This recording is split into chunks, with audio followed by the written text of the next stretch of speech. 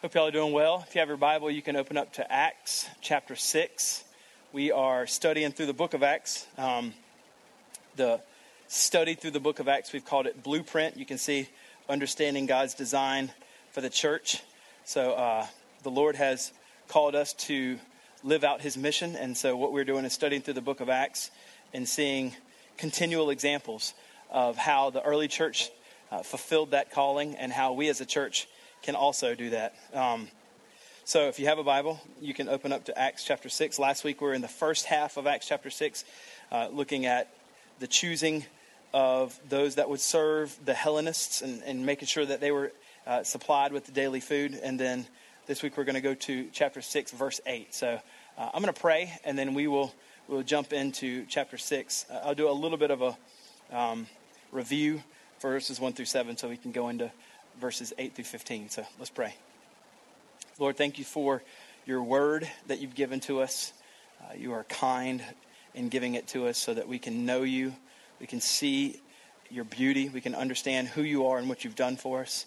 I pray that as we look at today's text, that you would use it to strengthen our faith in you and help us understand the gospel better and realize what Christ has done for us on the cross, that it isn't just a message for those that are not saved in order for them to get saved. While it is that, it's also a continual message for those that are believers to continually trust in, continually believe in what you've done for us, and that you have supplied us all we need in Christ, and that we are forgiven, and that we can live out sanctification, continually trusting in what you've done for us.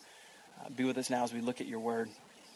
I pray that you would help me speak truthfully and honestly and accurately, and that all the things that would be helpful that I'd say and all the things that wouldn't be helpful, that you'd keep me from those.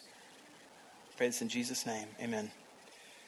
So last week we were in chapter 6, verse 1 through 7. And just a little bit of a recap. If you look at verse 1, you can see that the ministry is going well, that many people are coming to know Christ. As it says, the disciples were increasing in number. So lots of people were getting saved. And so this was a busy time for the apostles in ministry. It wasn't a lazy, nothing's really happening, let's go do other things kind of stuff. We don't have to worry about the preaching and prayer. Very busy, and they needed to stay focused on preaching and prayer so that they could do that job well, so that those who were being saved could grow in their faith, and they could continually reach more that could also get saved. Very busy time. And as this time of business is happening, there's, as it says in verse 1 and 2, a complaint by the Hellenists arose against the Hebrews because their widows were being neglected in the daily distribution. We know in Acts chapter 2 and Acts chapter 4 that it says all those who were believers had all things in common, and they were selling their possessions in order to meet the needs of everybody. So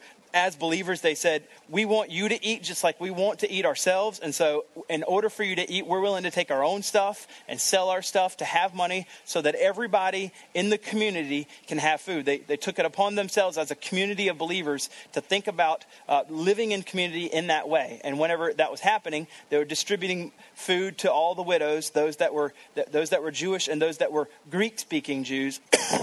And as they were doing that, the Greek-speaking Jews were being neglected. And so this complaint arose, and they came to the apostles, and they said, listen, the Greek-speaking widows are being neglected. We need to do something. And so in that moment, the apostles were tempted to say, oh, we can do that. And instead of preaching and prayer, they could go over to do this side of ministry, the social ministry, and making sure that everybody was being, their needs were being met. But they said, it's not right for us to give up our calling, preaching and prayer, in order to do that particular calling. Both are awesome. Both are important. Neither one's more important than the other. But the Lord has called us to this. So you who are Christians, pick out from yourselves 7 men that are, as it says in verses 3, 7 men full of good repute, full of the Holy Spirit wisdom, that we're going to point to this duty. So they pick 7 men, as we saw in verse 5. These particular 7 men that they picked in verse 5 are all Greek-speaking Jews. So they picked people from the minority to be able to serve the minority.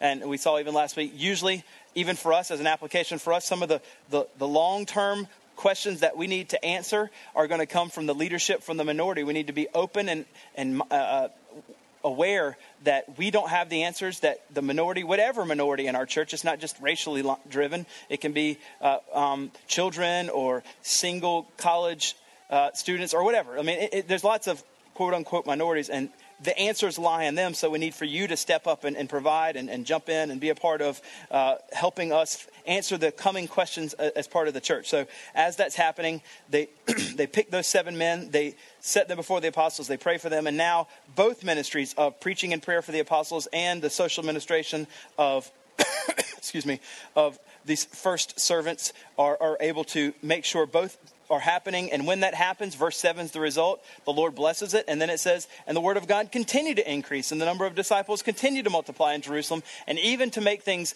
even more incredible, and God doing a God thing. And the previous things that used to happen were the priests, as we saw in Acts chapter 4, that were actually persecuting them and trying to keep them from being on ministry. God does something amazing, and it says, and even a great many of the priests became obedient to the faith. And God saying, you were faithful to stay in your callings. You were faithful to call on me and seek my thoughts in this. And they said, you were faithful to stay in your calling and point these. And I'm going to take care of a problem that was bothering you before. And even some of the priests are going to get saved.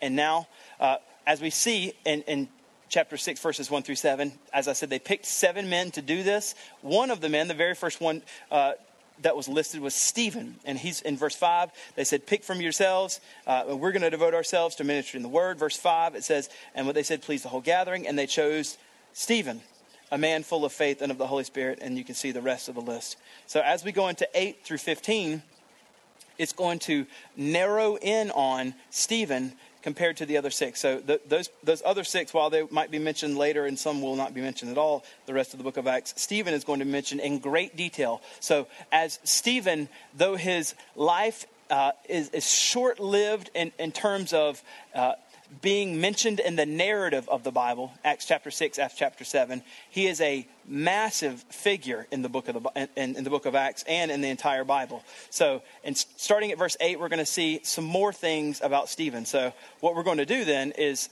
for the rest of chapter 6, we're just going to look at chapter 6 today, look at some things about Stephen, and then I'll talk to you about how it's going to look. So let's read chapter 8 through 15. I'm sorry, verse 8 through 15 in chapter 6.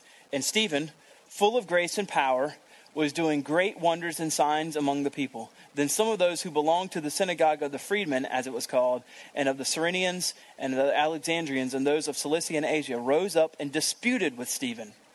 But they could not withstand the wisdom and the spirit with which he was speaking. Then they secretly instigated men who said, we have heard him speaking blasphemous words against Moses and God.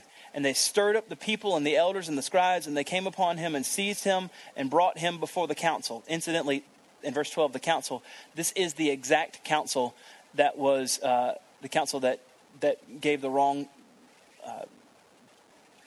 statement or the wrong judgment against Jesus, the exact same one. And it says, and they set up false witnesses who said, this man never ceases to speak words against the holy place and the law. You're going to see here a lot of similarities between Stephen and this false accusation and false trial he's going to have to go through, and eventually how he'll be or false accusations that are put against him, and even Jesus. There's a lot of similarities. Verse 13, and they set up false witnesses who said, this man never ceases to speak words against the law and the holy place, for we have heard him say that Jesus of Nazareth will destroy this place and will change the customs that Moses delivered to us. That's truth-ish. It's truthy. It's close-ish. It's deceiving, though. It's deceitful the way they're saying it. We'll talk about how what they're doing is really kind of deceitful. Although it's accurately close in language, it's deceitful. And then it says, and gazing at him, all who sat in the council saw that his face was like the face of an angel. So that's what's going on here. And so what we're doing, I'm going to break some rules. In seminary, they tell you, whenever you're preaching a sermon, don't do like a study of a person. Hey, look at this guy, and he's awesome. And look at these things about him. So be like this guy. Unless the guy's Jesus, you shouldn't do that because you're pointing him to, a fallen person. So I'm going to break that rule. But I have a little twist here at the end that's going to make it so that it's still about Jesus. So anyway, verses 8 through 15 is where we are. Actually, I'm going to jump up to verse 5. And what we're going to see today as we're looking at this is 6 key aspects of Stephen's character. So there's some things about Stephen I want us to see. And here's why we're doing this. Not so that we can say, oh, Stephen's awesome. He's just like Jesus. Not like that at all. But instead, as we see some of the characteristics or some of the aspects of Stephen's character, and we see these 6 things, then we all should stop and say, do I see these things in my own life? Are these 6 specific things also present in my life? As Stephen is a follower of Jesus who loves Jesus, wants to serve Jesus, and we see how he does that. Am I also someone who loves Jesus, wants to serve Jesus with all of my life and live a life of worship? Do I have these 6 things present in my life? So the way we're going to do that, we're actually going to jump back up to verse 5, because there's 2 things in verse 5 that describe Stephen's character, and then we'll jump down to verse 8. So in verse 5, after they had chosen the 7 men and said what they pleased, chose the whole gathering, and they chose, and then it gives Stephen some descriptions. The other guys, it just gives their name, but Stephen, it says, Stephen, a man full of faith and full of the Holy Spirit. So first, I want to talk about his name, Stephen. Stephen means a crown or a garland, and so this is like a reward or a crown of glory. Even back then in their Olympics, if you will, as they were doing, it's kind of like representative of you get this because of your victory. Maybe you're watching the Olympics. I haven't watched one thing, but it's the same kind of thing now we do with the medals. They used to just do first place, and now we do first, second, third place. They started that, I think, in 1894 so that they could give out more medals. Your knowledge for the day. So anyway, so the word Stephen means crown or garland. It's like an award given to somebody for victory. So in a lot of ways, Stephen lives up to this name that he's given. Kent Hughes said Stephen's example shows us how he lived, shows us how to live, and shows us how to die. Never do we see the meaning of someone's name and worth of a life more clearly or more poignantly than in the final moments of this faithful Christian's life on earth. So he does, as the very first martyr for the Christian faith, earn a crown or a garland as he gives his own life for his faith. Derek Thomas, also speaking of Stephen, says, there was a winsomeness about Stephen, especially in his forthright and courageous defense of the gospel, as he has in chapter 6 and verse 7. Stephen was a man that spent time in the presence of God.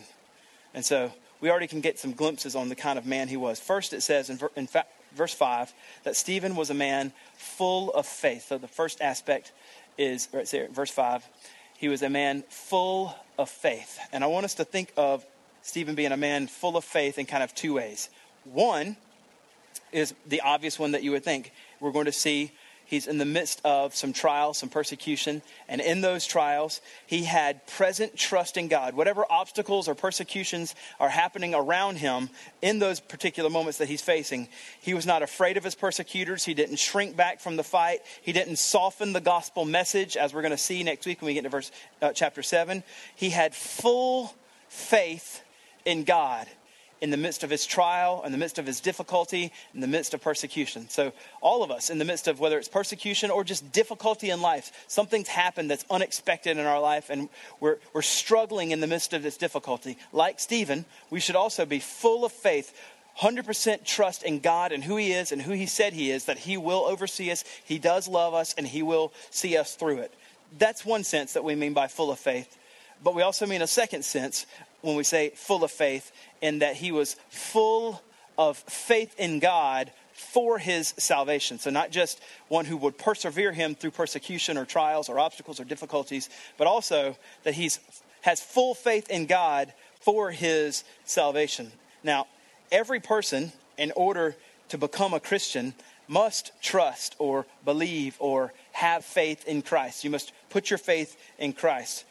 So we don't mean that believing or having faith means that you believe that God exists, or you're really sure that he's there.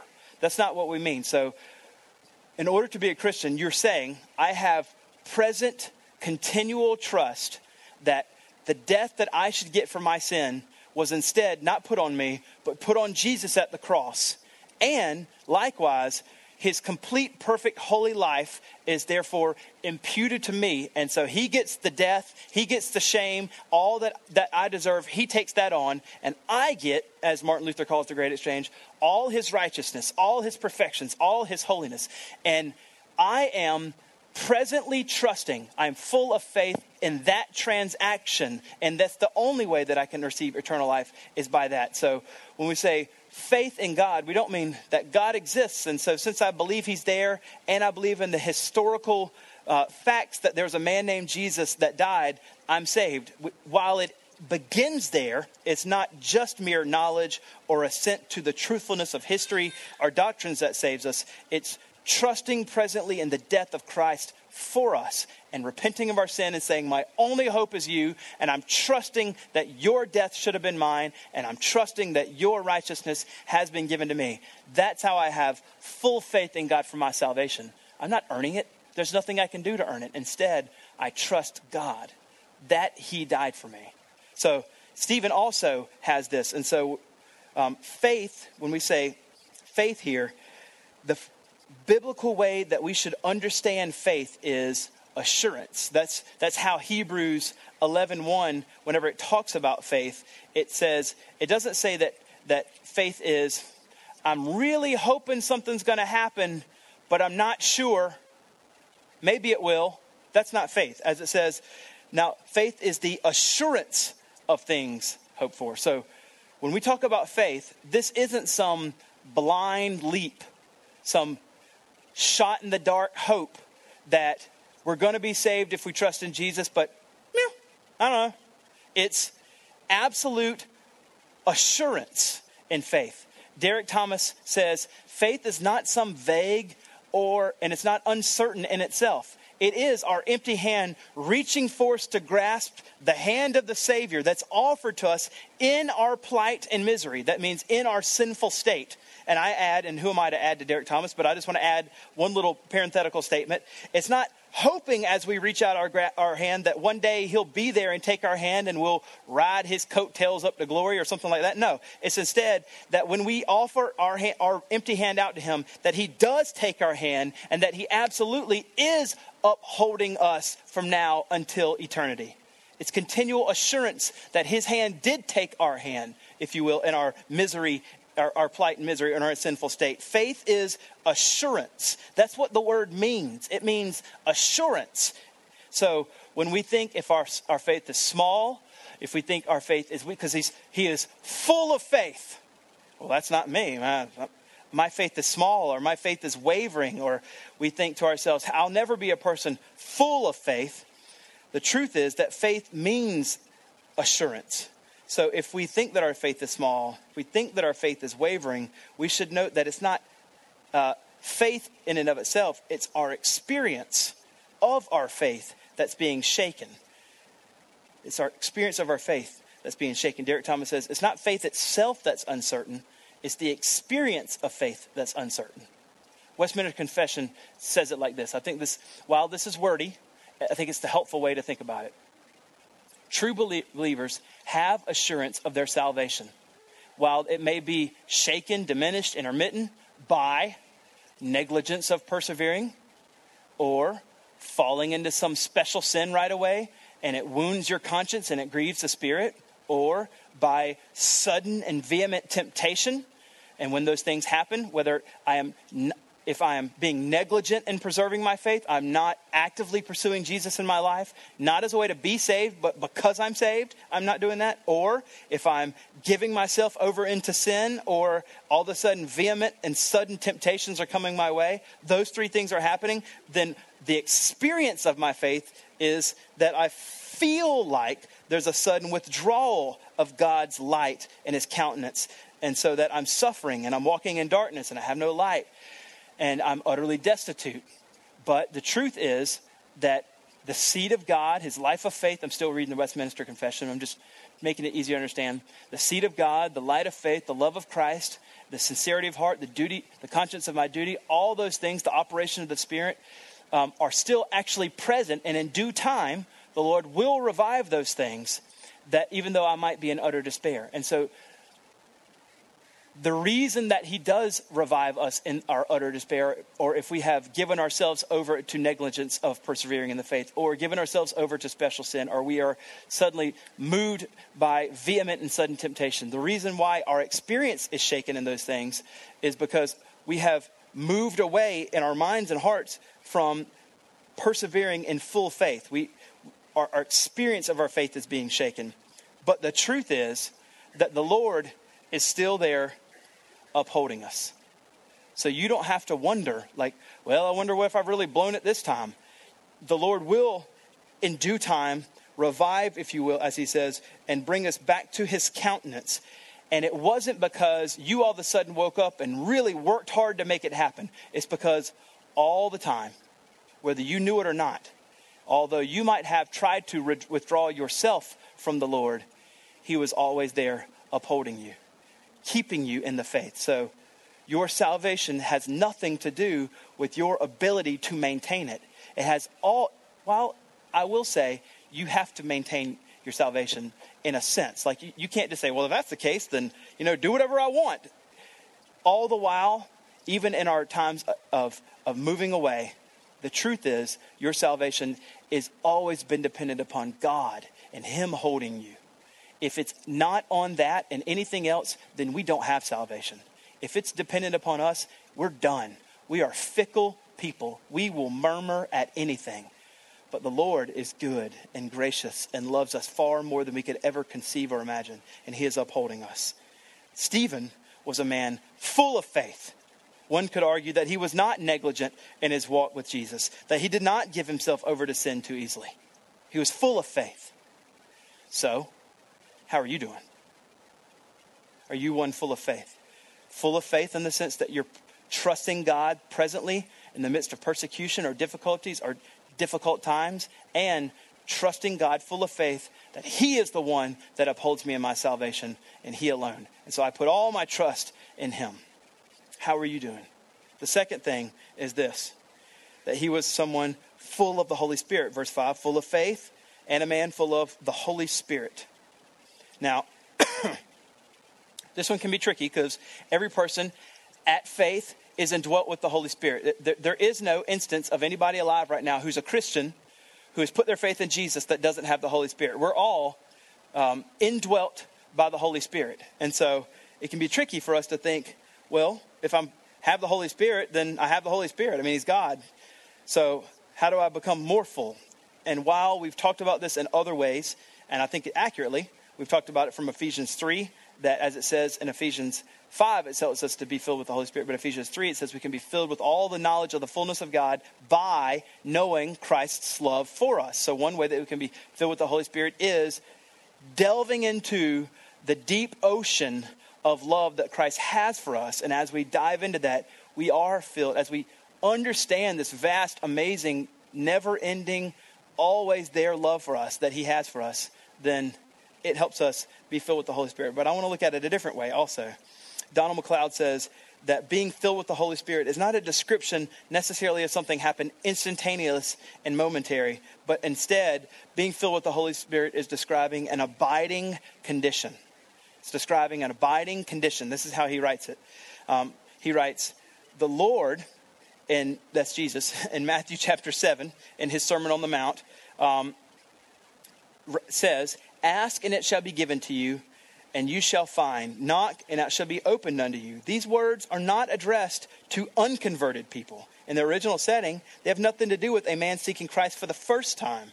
They have to do with established Christians seeking the Holy Spirit. As it continually writes in Matthew 7, it says, if you then being evil know how to give good gifts to your own children, how much more does your heavenly Father give the Holy Spirit to them who ask? So, these people were already saved. They were already Christians, and they needed to be filled with the Holy Spirit. And then he writes this, they already had the Spirit, yet they were to ask for the Holy Spirit. That's curious language. You already have the Holy Spirit. Ask for the Holy Spirit. What? This is what he says. They were to seek him. They were to do so with all the earnest and inopportunity of a child seeking food. The Holy Spirit is not something God's children can do without. He's indispensable. Nor is he something they can store up. They need more and more. They need again and again. And the only way that they can ensure this is that they are always full of the Holy Spirit, is that they're always asking. As it says in Matthew 7, ask and it shall be given to you. Seek and you shall find. Knock and that shall be open to you. If you then, being evil, know how to give gifts to your own children as fathers, how much more does your heavenly Father give you the Holy Spirit to them who ask? And this is in the context of believers. So, the application for us then, like Stephen, who was a man who was constantly abiding in the Spirit and constantly asking for a filling of the Spirit. how are you doing? Are you someone who also is full of the Spirit, constantly abiding in the Lord, and constantly asking to be filled with the Spirit so that you can live a life that glorifies Christ? Or is it something that you rarely think of? Oh yeah, I'm supposed to ask for the Holy Spirit to be full. Man, I haven't done that in like 3 years. Wonder if I'm still full. No. You have the Holy Spirit, but we need to continually be filled with the Holy Spirit. Now, I want to be careful here because it can sound like automatically that I'm saying something like, so in order to be saved, in order to really be a right Christian, in order to really have a right standing with God, if you're not doing these characteristics, then you're not a Christian. And I'm not saying that. I'm saying because of the gospel, because of Jesus' death, burial, and resurrection, you are 100% right now with God. You have a full right standing. And now because of that, you are completely free to live out these things with no encumbrances whatsoever. You can have a life that's dominated by being full of faith, dominated by being full of Holy Spirit, and the rest that we're going to go over. Next one. You skip down to verse 8. Stephen was also, as it says in verse 8, full of grace. I was studying Greek in seminary, and I named one of my daughters Charis. Charis is the Greek word for grace. Actually, it's pronounced charis, but she won't let me call her that anymore. But it means grace. And so Stephen is full of grace. And so what do we mean here when we say full of grace? While it certainly means that he had received a fullness of grace from Jesus for the forgiveness of his sins. So it does mean like he is full of grace and that he's received a lot of grace from God for the forgiveness of his sins. Immeasurable. There's also more to it. In the first century, grace, whenever you could actually describe, in the first century, you describe a way a woman would speak to people, not in a negative sense, but actually in a positive sense. The charm of a woman and the speech that she would use, you would use the word grace. You would use the word charis or charis, if you will. It described her beauty and her elegance and her loveliness in her speech, the way that she actually cared for people. In a positive sense, not in a manipulative sense like, we would think. So what we mean here when we say Stephen is full of grace, this was actually seen in the way, not just the grace that he had received, but in the grace that he spoke with to people. He was full of grace with the way he dwelt with people. Now, of all of these, I think this is the one I struggle with the most. I want to be a man based on the amount of grace that the Lord has given me, extend that same kind of grace. But a lot of times I find myself falling far short of this. But Stephen was a man full of grace. The way that he spoke to others was so kind, as it says, so beautiful, so elegant, and so lovely. He was full of grace when he spoke to people. He was kind-hearted towards them. Do you do this? Are you full of grace to others? Because of Jesus, you are free now to live this. You are free to be full of grace towards others. Based on the grace upon grace upon grace upon grace that we all have received from Jesus for our sins, we are now free to be full of grace towards others. Next one. He was also, in verse 8, full of grace and power. He was full of power. This doesn't mean like he was Samson. Doesn't mean that he could bench 350. That's not what it means. There's another way to understand full of power. He might have been a small little fella. But the way that we understand it is right there in the text. Full of grace, full of power. And how can we understand being full of power? Read the verse. It says, and doing great wonders and signs among the people. So the description of Stephen being full of power was that he was the kind of guy that was doing great wonders and signs among the people. Now, if you are mega astute, which you all are, you're seeing that and you're thinking, what? Is that right? Wait a second.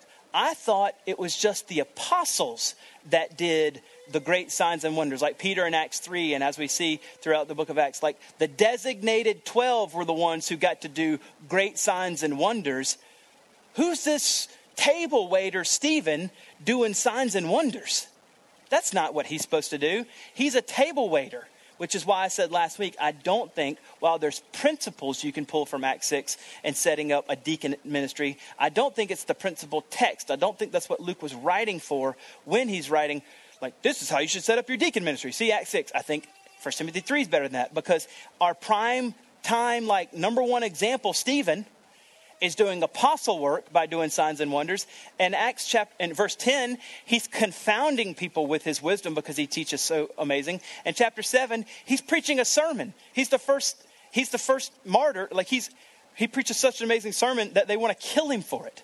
Those are things that apostle elders do, preaching sermons, doing signs and wonders. So Stephen, I think, is a special case here, and it isn't necessarily a bench text for diaconate ministry as much as it is a text in the church that shows us there were several things trying to keep them from being on mission. And Acts chapter 6, verses 1 through 7, they stayed on mission by setting up a service ministry. And Stephen, out of those 7 men that led that, was a man that lived out the second greatest commandment.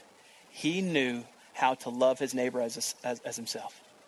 And here, he's doing that. And so when we see he was full of power, he's doing great signs and wonders. And so there's a sense in which he's an apostle. He's performing signs and wonders like Peter, etc. But really, it's simple. I think the best way to take this full of power and import it to our an application for us, because he's full of power, what is he doing? He's doing signs and wonders. There's people that need to be healed, that have physical present day ailments, and they're being healed of those. And he's also part of taking the food and making sure that he's meeting everyday needs, physical needs of people. That's what he's doing. When we see full of power, present day translation for us is he's loving his neighbor as himself. He's meeting their present physical day needs. He is, in all sense and ways, to say he's actively living out Ephesians chapter 2, verse 10. This is what it says.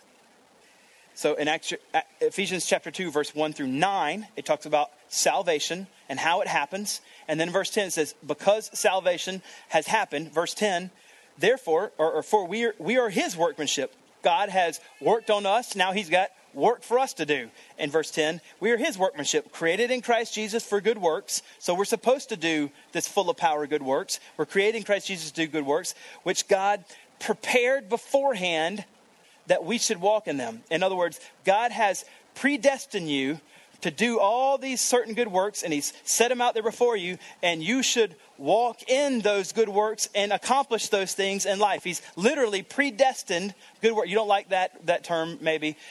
Prepared beforehand. That's what it says.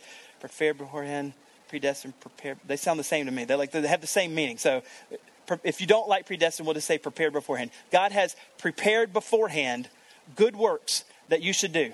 So here, this is a big question. Full of power, that's what it means describing. Basically, that means he did good works. Are you? The Lord has prepared beforehand good works for you to do, for me to do. Are we doing them? Are we thinking every day, God has prepared good works for me to do today? Am I going to do them? Or am I going to live for myself and lazily and not even think about that and do whatever I want today? The Lord we're free to be full of power. We're free now to live and perform good works. We're not doing good works in order to have a right standing with God. You already have a right standing with God because of Jesus. And so now you're free to walk in these good works that he's already predestined you to walk in. Just walk in them and do them. Fourth description or aspect of Jesus or Stephen's character is that he was full of power. Are we then also walking in the good deeds prepared before him by God for us to do? Next one. Oh, I lost my place. Here we go. All right, so here's what happens. He's full of grace. He's full of power. He's doing great wonders and signs among the people. Then, verse 9, some of those who belonged to the synagogue of the freedmen. The freedmen were likely former slaves or prisoners. One of the two. They were somehow not free, and now they were free. So they were either slaves or prisoners, and they all had Hellenistic origins. So they were Greek-speaking in some sense. Does that sound familiar, like somebody we know? That sounds like Stephen. Stephen was also Hellenistic in his origins, if you will. Well, how about that? Stephen, because he understands the origins of and background and culture and religion of the Hellenists, he's going to the people that are Hellenists in order to try to persuade them. Watch, verse 9. Then some of those who belonged to the synagogue of the freedmen, as it was called, the Cyrenians and Alexandrians, and of those in Cilicia and Asia, rose up and disputed with Stephen. Now, in order for them to dispute with Stephen, he actually be present with them. They won't dispute with him if he's not there. What's he doing? Stephen is going over to the synagogue of the freedmen. There were up to maybe 5 different synagogues, some commentaries would say. He went to the synagogue of the freedmen, the Hellenists, and because this is the culture in which he knew. And while he's there, if a dispute arises, that means before the dispute, there was an engagement of some way of Stephen with arguments, not in a pejorative sense arguments, but in a winsome, like, I want to win you over to Jesus. Let's have a conversation type of arguments. And let's talk about Jesus and the gospel and who he is and what he said, what he did and who he says he is and if the truthfulness of that. And there was some kind of dispute that rose up against him. So these people are not Christians. They don't believe in Jesus. And he is going over there to try to win them to Jesus, and a dispute arises. So while we see dispute with Stephen there in verse 9, we have to realize the origin of the dispute is because Stephen is wanting to live on mission. Stephen is wanting to see people meet Jesus, and he's going to the people he's familiar with because he knows them, he knows their culture, he knows their religion, and he loves them and he cares for them, and he wants them to see and know Jesus. So the 5th aspect of the character of Stephen is that he was engaged in mission. He's full of power, full of grace, etc., but he's also engaged in mission.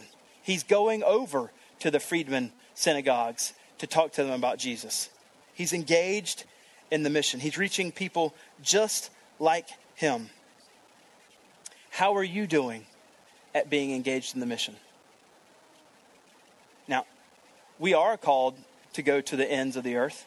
We are called to go to the people that look nothing like us, don't have the same culture as us, don't speak the same language as us, etc. All Christians are called to go to the ends of the earth. But while we're called to that, we're also called to Jerusalem, to people that do understand our culture, that we understand their culture, we understand their upbringing, just like Stephen here. He's going to the people that he does understand, to winsomely win them over.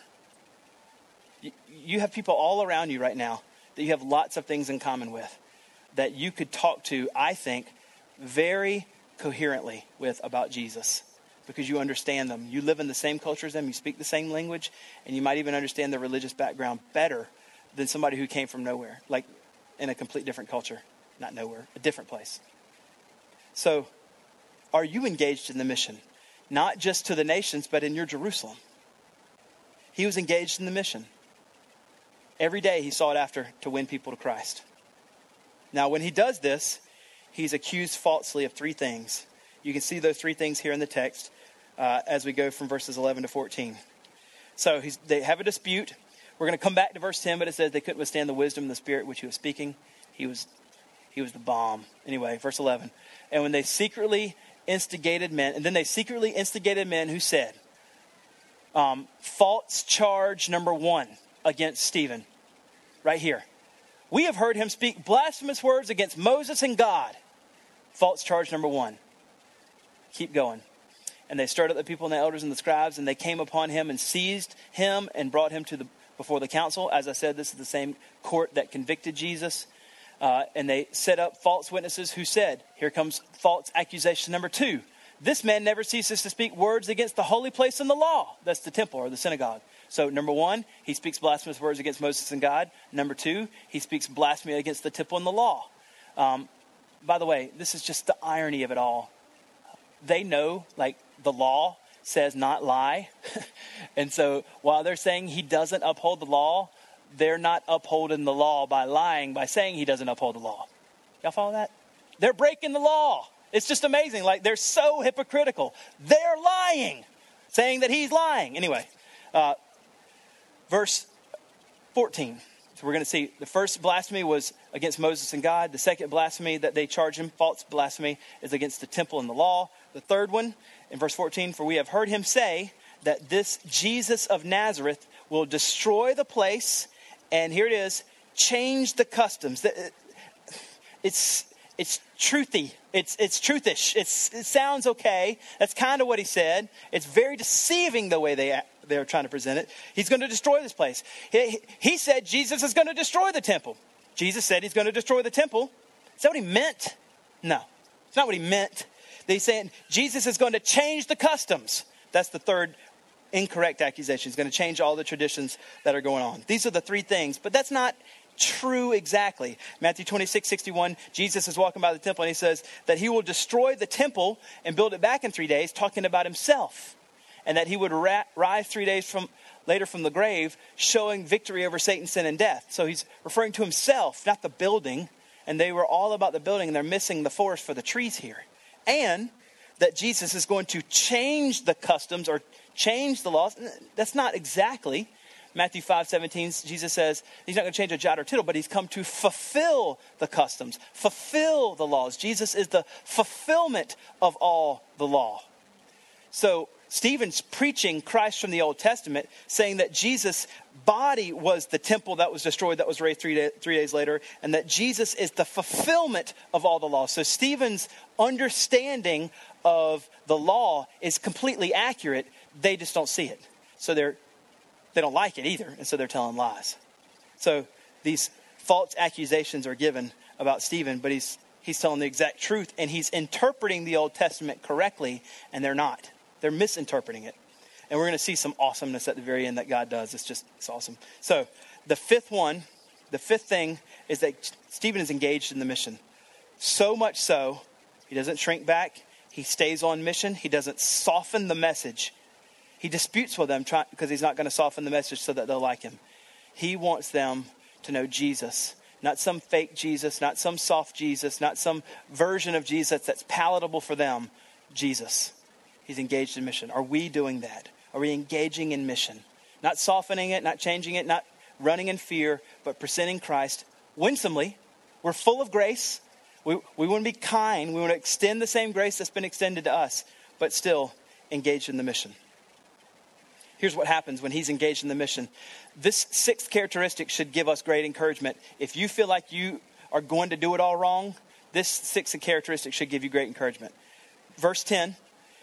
They could not withstand the wisdom and the spirit by which he was speaking. He had, the sixth characteristic, incredible wisdom. He had incredible wisdom. Whenever he was speaking to them, his arguments, his thoughts were so coherent that they couldn't follow. They would get to the place where they would say, it's going to come up in just a second, number 6, I promise you. Incredible wisdom is the sixth one.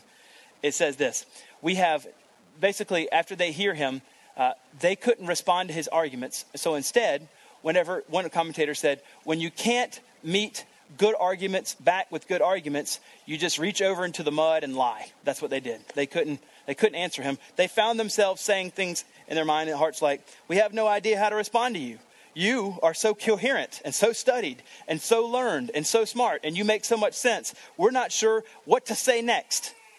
So we're going to lie and say that you're just saying things wrong because you make so much sense. He had incredible wisdom. So when you're looking at this and you're like, there's not this big long history of Stephen and how he came up into this awesome figure. How is it that this guy Stephen is so wise? Where does this relative nobody come from out of nowhere just 7 verses ago and all of a sudden confound people with his wisdom? Was it the seminary? No, it wasn't the seminary. They didn't have those. What was it? How was he so smart? As we know, Luke wrote Acts and Luke. There's no hint, guess on that one. But in Luke chapter 21, verse 15, there's a promise made from Jesus to all Christians. So this isn't just Stephen and how he gets his wisdom, but every single one of you. Luke chapter 21, we'll do 14 and 15. This is a promise of how Stephen has his wisdom and for us, 14 and 15.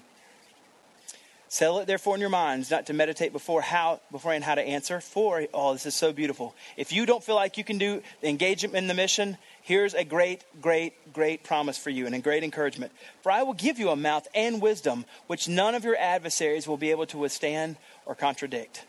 The promise of Jesus coming to fruition in the life of Stephen. And this sixth characteristic. He was full of wisdom because Jesus promised him. He didn't have seminary. But He was a man full of the Spirit, abiding in the Spirit, living in the Word, trusting in the promises of Christ, dwelling with Christ, being with Christ. We can do that through his Word. And so because of that, with that coupled with the promise of wisdom, you have a man, as it says in verse 10, they couldn't withstand the wisdom and the Spirit which with he was speaking. It was the work and promise of Jesus that made him have incredible wisdom. This wisdom that he had, as I said, is from Jesus. And we can have that as well by abiding in Christ, seeking him in his Word. As we grow in the knowledge of him and study him and learn about him and know him and trust in the gospel and seek him in his Word daily, not weekly, not just on Sundays when I preach or whoever preaches and just don't do anything the rest of the week, but daily, coupled with this amazing promise, hey, I'm going to give you wisdom. Then you are able to have incredible wisdom and engage in the mission far more deeper than you could imagine. So here's the thing. Here's where I'm going to say I didn't break the seminary rule. Here's the twist at the end, if you will. These 6 characteristics, Jesus had every single one of them. So I've been pointing you to Stephen. Hey, be like Stephen. You can kill that now.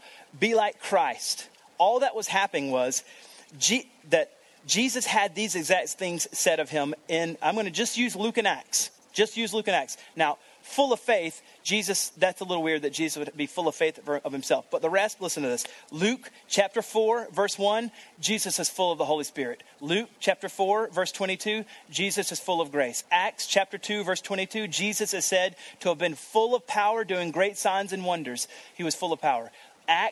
Luke chapter 19, verse 10, Jesus is engaged in the mission by coming to seek and save the lost. Luke chapter 2, 52, it says he grew in wisdom. And then John 7 and Matthew 7, I did cheat right there. No one else was able to speak with wisdom and authority like he did. He was full of wisdom.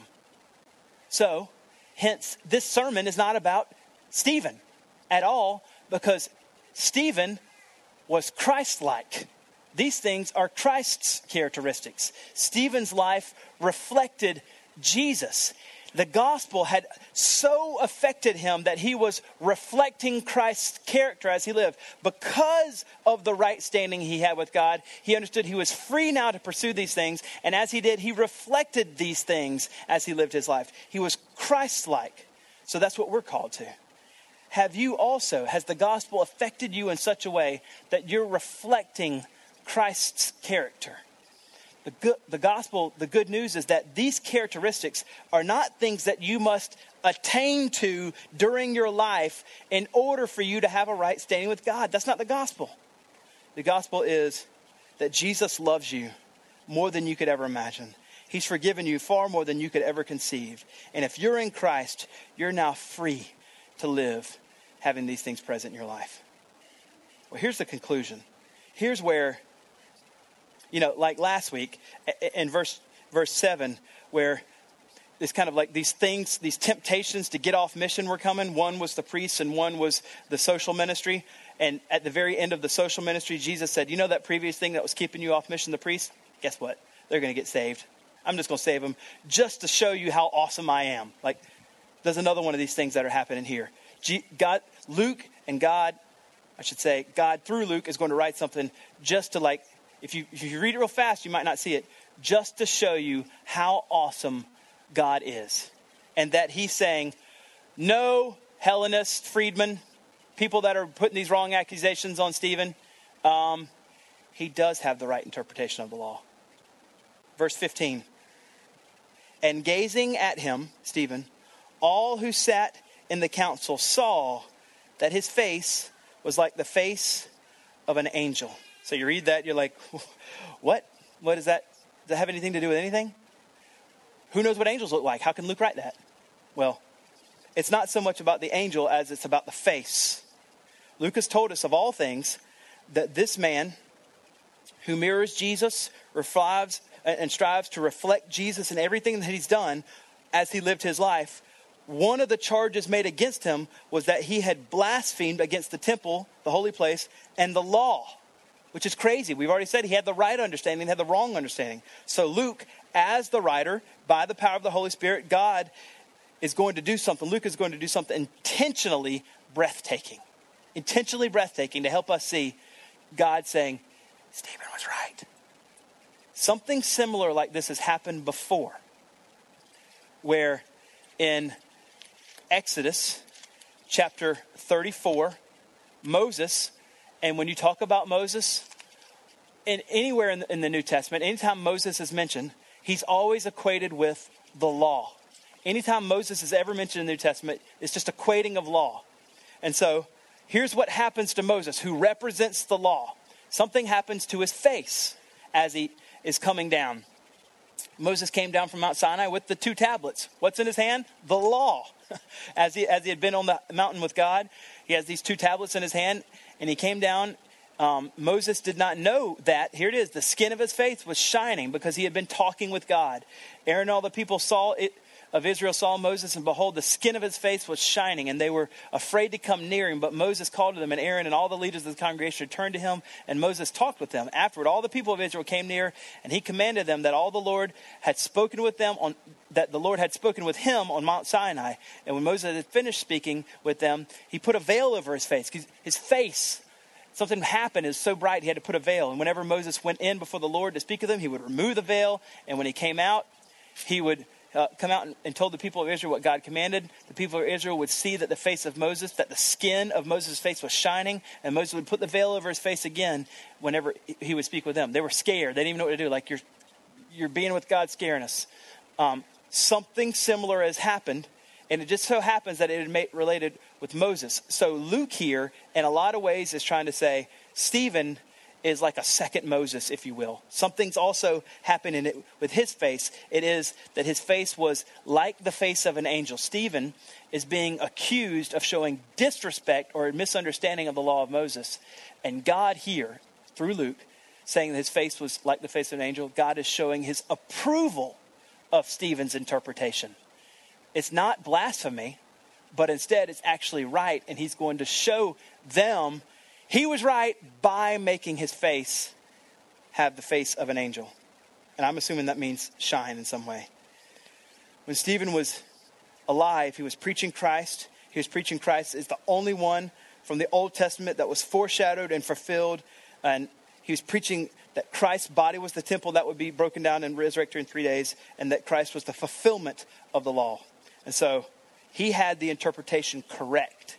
And God's wanting everybody to understand. I mean, it's just like God saying, right before everybody, I'm going to do something just to mess with all of you, just to let you know he was right the whole time. Now, we're going to go into his sermon next week in chapter 7. But before we do, I want to say this. Stephen was a man full of faith and grace in the Holy Spirit, and he spent his time in the presence of Jesus, and this affected the way that he lived. He lived boldly. He preached Christ, and he loved his fellow man. And at the very end of his time where he's given his last sermon, his face is shining like the face of an angel, showing that the Lord did say, yes, he has my approval. Yes, he is actually right. Stephen was, like I said before, a second Moses who literally lived out 2 Corinthians 3:18 right at the close of his life, which says, which this is true of all of us now.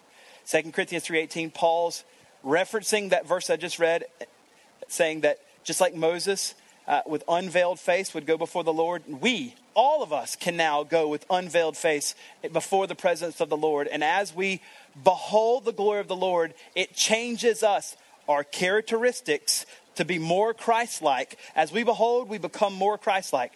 Stephen is literally having that happen, and his face is showing it. And we all with unveiled face, 2 Corinthians 3:18, and we all with unveiled face, now face shining, beholding the glory of the Lord. Whenever that's happening, we've been justified, but now we're being sanctified, or we are now being transformed into the same image, or gaining the characteristics of Christ, full of grace, full of faith, full of the Holy Spirit, full of power, from one degree of glory to another. For this comes from the Lord, who is the Spirit. He's literally in his closing moments living out, like for real, 2 Corinthians 3. Not in a figurative sense, in a literal sense, 2 Corinthians 3:18. That's unbelievable because of the gospel. All of us have the ability to be transformed into Christ's likeness as we behold his glory, like Stephen. Let's pray. God, thank you so much for this good news that transforms us because we have been justified, because we have been redeemed, because we have been forgiven. It transforms us to be made into your image, formed into your character from one degree of glory to the next. What a beautiful truth. We're so thankful. I pray now, Lord, as we go into the Lord's Supper and we observe and remember what you've done for us on the cross, that as we do this, Lord, that we would have the gospel preached to us. Not just with words, but tangibly as we hold the bread, tangibly as we hold the cup, that you would proclaim the gospel to us. Because the gospel is not just a message for unbelievers. It's a continual message for believers to preach to themselves, to be reminded of what you've done, and that we always have right standing because of Christ. And because of that, we can behold your glory and be transformed into your image. We love you, Lord. We pray this in Jesus' name. Amen.